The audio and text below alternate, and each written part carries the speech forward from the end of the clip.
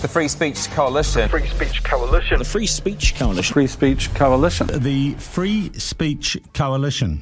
The Free Speech Coalition. Podcast. Welcome to the Free Speech Coalition's podcast. My name is Jordan Williams, and today we have two guests on the podcast, two people that have turned into champions of free speech unwittingly by being labelled hate speakers, and in one case even being reported to the police by a city council. The first guest is Reynold McPherson, who is the secretary of the Rotorua Lakes District Residents and Ratepayers Association. In the studio I have with me Dr. Don Brash, who of course was banned by Massey University for speaking on or attempting to speak on the campus last year. First though is Reynold. Why don't you tell us what precisely has happened? The 2016 election, we had 6 endorsed candidates. 2 were elected and the other 4 came very close to being elected, and we caused a swing for most candidates between 20 and 30% against incumbents. So this year the RDRR endorsed me as the mayoral candidate, and on the 14th of May I posted an evaluation of the performance of Councillor Tapsell entitled "Beware the Charismatic Pitch of the Pied Piper." And of course it was an analogy about the Pied Piper's magic flute, meaning charismatic politics. And I analysed how she came to power, stayed in power, and how she now has just appealed through a video to extend her power. So it was a performance evaluation. The media have been reporting that Rotorua Lakes District Council have reported you to the police for hate speech. How did that come about? Well, it was alleged by Councillor Tapsell in an interview she had with Sean Plunkett that this incitement to violence and so on was part of a pattern going back over 5 years. And she cited a case where a person had confronted a council in the car park, and that 4 or 5 years ago there had been some white powder posted to council. We know nothing about that, and we regard that as a spurious justification for taking the steps they did. Having discussed that background, they then instructed the chief executive to lodge a complaint for hate speech with the local police. And you're sure that your group had nothing to do with these events the council's referred to from a few years ago? Absolutely. So why do you think the council committee has reported you to the police? Well, it appears to me that the Strategy, Policy and Finance Committee used the occasion of my post, and by recalling this supposed history, they were able in their minds to justify a political intervention using the police to suppress or have my post withdrawn. So I see it simply as rather foolish politics, because hate speech has got to actually attack a person or a group on the basis of their race, religion, ethnic or natural origin, or their gender, disability or sexual orientation. And it's got to be likely to incite violence or prejudice. When I went back and read my post, I found there was not a word or a phrase that satisfied that definition of hate speech. So therefore, the only conclusion I come to is that this is an attempt to politicise or use the police to suppress a political opponent. And the 2 articles in the Stuff by Ben Bathgate on the 25th of May and Sean Plunkett's interview of Councillor Tapsell addressed precisely these questions and destroyed any basis for a claim of hate speech. So once again, we're left with the prospect that this is simply politics. And have the police contacted you? Not at all. No, and I don't expect they will. They have no role to play in politics. Very good. Well, thanks. That's all the time we've got today. But thank you so much, Reynold, for joining us. You're welcome. And listening to that was the former Governor of Reserve Bank, former Leader of the Opposition, Dr. Don Brash. Welcome to the show, Don. Thank you very much. How do you think this new example compares to the attempts to stop you speaking at Massey or alleging that your proposed speech was hate speech? Well, it certainly sounds quite pathetic in its nature. I have to say, though, that I'm moderately optimistic about the free speech issue, and that's partly, of course, because of the good work which the Free Speech Coalition itself has done. I will recall when I was contacted on Sunday afternoon and asked, did I think it would be possible to raise $5,000 within 24 hours to get the Free Speech Coalition off the ground. And, of course, a lot more than that was raised over a week. And I think the reaction of a large number of people suggests that there's a strong willingness to defend free speech right across the political spectrum. Don, remind us where we're at with the Massey issue. Didn't they re-invite you on to the campus and you spoke at either Auckland or was it Massey Auckland? No, I was invited to speak at Massey originally, of course, in early August. The day before I was due to speak, I was advised that I was no longer welcome on the campus. The Vice-Chancellor, as you recall, said there was a security issue. I might pose a risk to myself or others by attending. But it was very clear from the moment that she issued a press statement, the Vice-Chancellor issued a press statement, that security was not the fundamental issue at all. Indeed, she had not discussed it with university security staff, not discussed the issue with the police. This was a pretext for banning me from speaking there on the grounds that I might say something which would offend some of her staff, particularly her Maori staff. Some time later, when emails exchanges were revealed under the OIA, it was very clear that she had been planning to block this one way or another for quite some time. Subsequently, when she was challenged on this after the ban, she claimed that I, in fact, had never been banned from Massey University. I've seen an email message from her to that effect. But I was subsequently invited to speak. I did speak there several weeks later, I think it was a couple of months later, in fact, at Massey campus. And, of course, whereas I might have expected perhaps 20 or 30 people to hear me talk about my time in politics, which is what I've been asked to talk about, in fact, I had a crowded hall, and she did me a favour in a sense. So the second speech, the one you subsequently gave, was related more to your time in politics. What was the original speech about? Was that more an Orewa-style speech?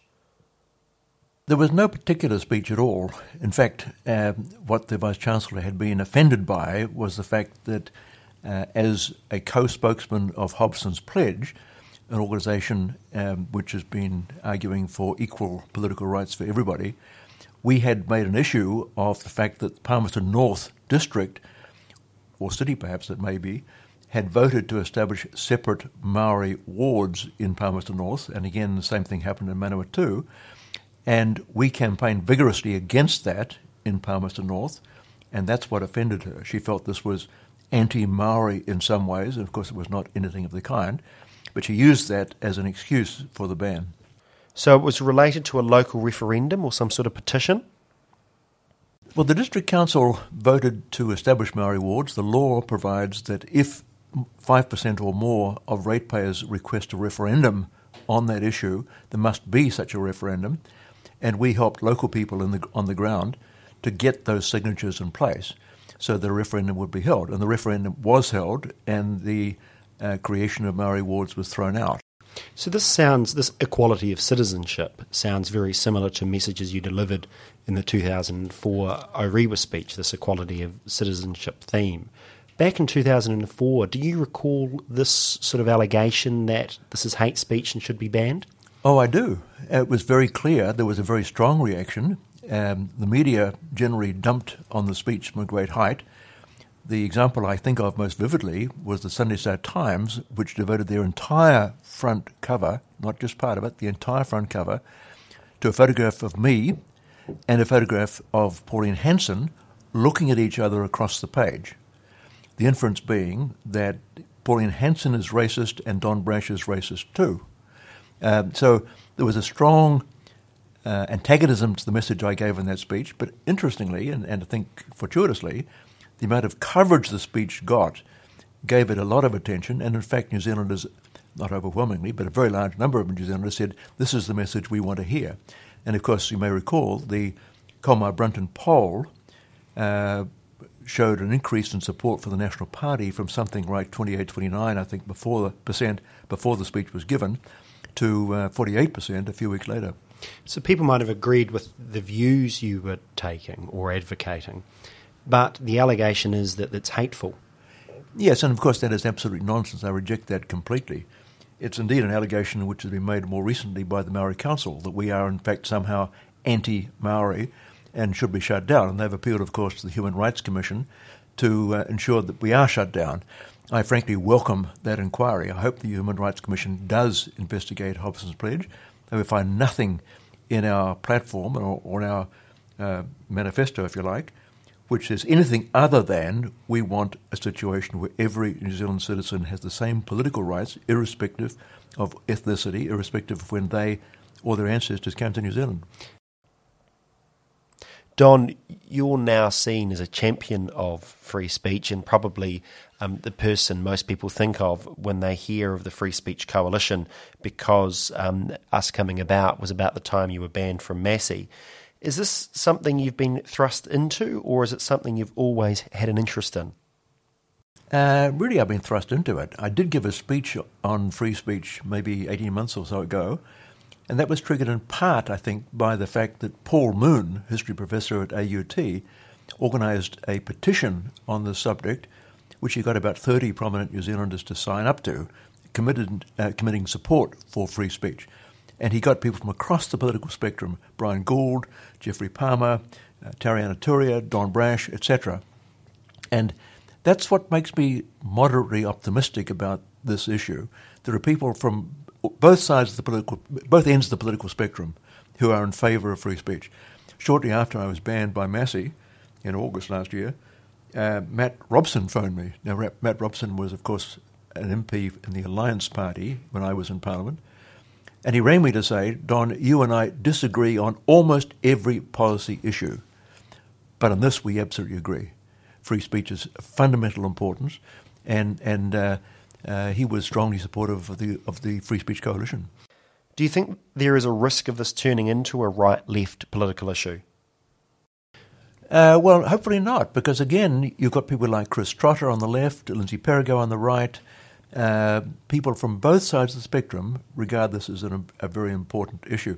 And I was even heartened recently by comments which Andrew Little made. I mean, he talked about the need to review our hate speech laws, and that sounds ominous to me.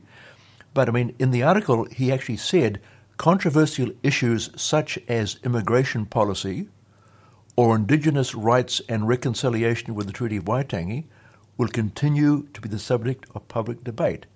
And so they should. Now, I was very heartened by that comment because those are the most contentious issues currently: immigration and who we allow into the country, and the treaty and its interpretation. Don, you're much less pessimistic than I am on these issues. The feeling is, though, that even prior to Christchurch, there was a lot more talk about banning this concept of hate speech. Why do you think that is? I'm not quite sure of the answer to that question. But, I mean, as you say, there has been greater emphasis on hate speech. You had the Green MP complaining when David Seymour made a perfectly innocuous remark about her as being a minister of free speech. So people, particularly on the left, seem to be very sensitive to it, which is why I'm particularly heartened that people like Chris Trotter and Matt Robson have said this is an important principle, we should defend it. Do you think it's a generational thing? I mean, from the point of view of the Free Speech Coalition, something we've really struggled to find are people on the left of a younger generation, whereas, to jump on board, you're very solid, the Chris Trotters of the world are very solid on this issue, but we can't find the leaders of the left of a younger generation that seem really willing to stand up what was a fundamental right. Why do you think this is? Yes, it could be, although I think one of your strong supporters was Melissa Darby, who is a PhD student, as I recall. So it's not just a younger, older issue. And then again, that gives me some heart. I mean, there are people who are relatively young who feel very strongly on this issue. And I think that's fantastic because it is a danger if we start saying what is hate speech and unacceptable. We're in very dangerous territory. So how do we convince the likes of Phil Goff that free speech matters, especially when it's protecting the rights of those to express views we don't necessarily agree with? Well, I think the Free Speech Coalition did a fantastic job by taking legal action on that issue when he tried to, or purported to ban 2 Canadian speakers. I think he'll be more careful next time a speaker with whom he disagrees comes to Auckland. He won't be quite so ready to say we don't like what you're saying and therefore you can't say it. And finally, Don, how do you think we as an organisation and as a movement, how do we re-establish free speech as a cornerstone in our society and our democracy? How long have you got me to, can I have to answer that question? It's a tough one. I don't know the answer to the question, but I think it's important that those of us who do believe in free speech say so frequently and loudly. I think that's the most important single thing to do. Make it very clear that, as lots of other people have said before, no matter how much I disagree with you, I defend to the death your right to say it. That's a very good point to leave it on. Thanks so much for joining us, Don. You can support free speech in New Zealand by visiting freespeechcoalition.nz and joining the cause. Thanks so much for tuning into our podcast.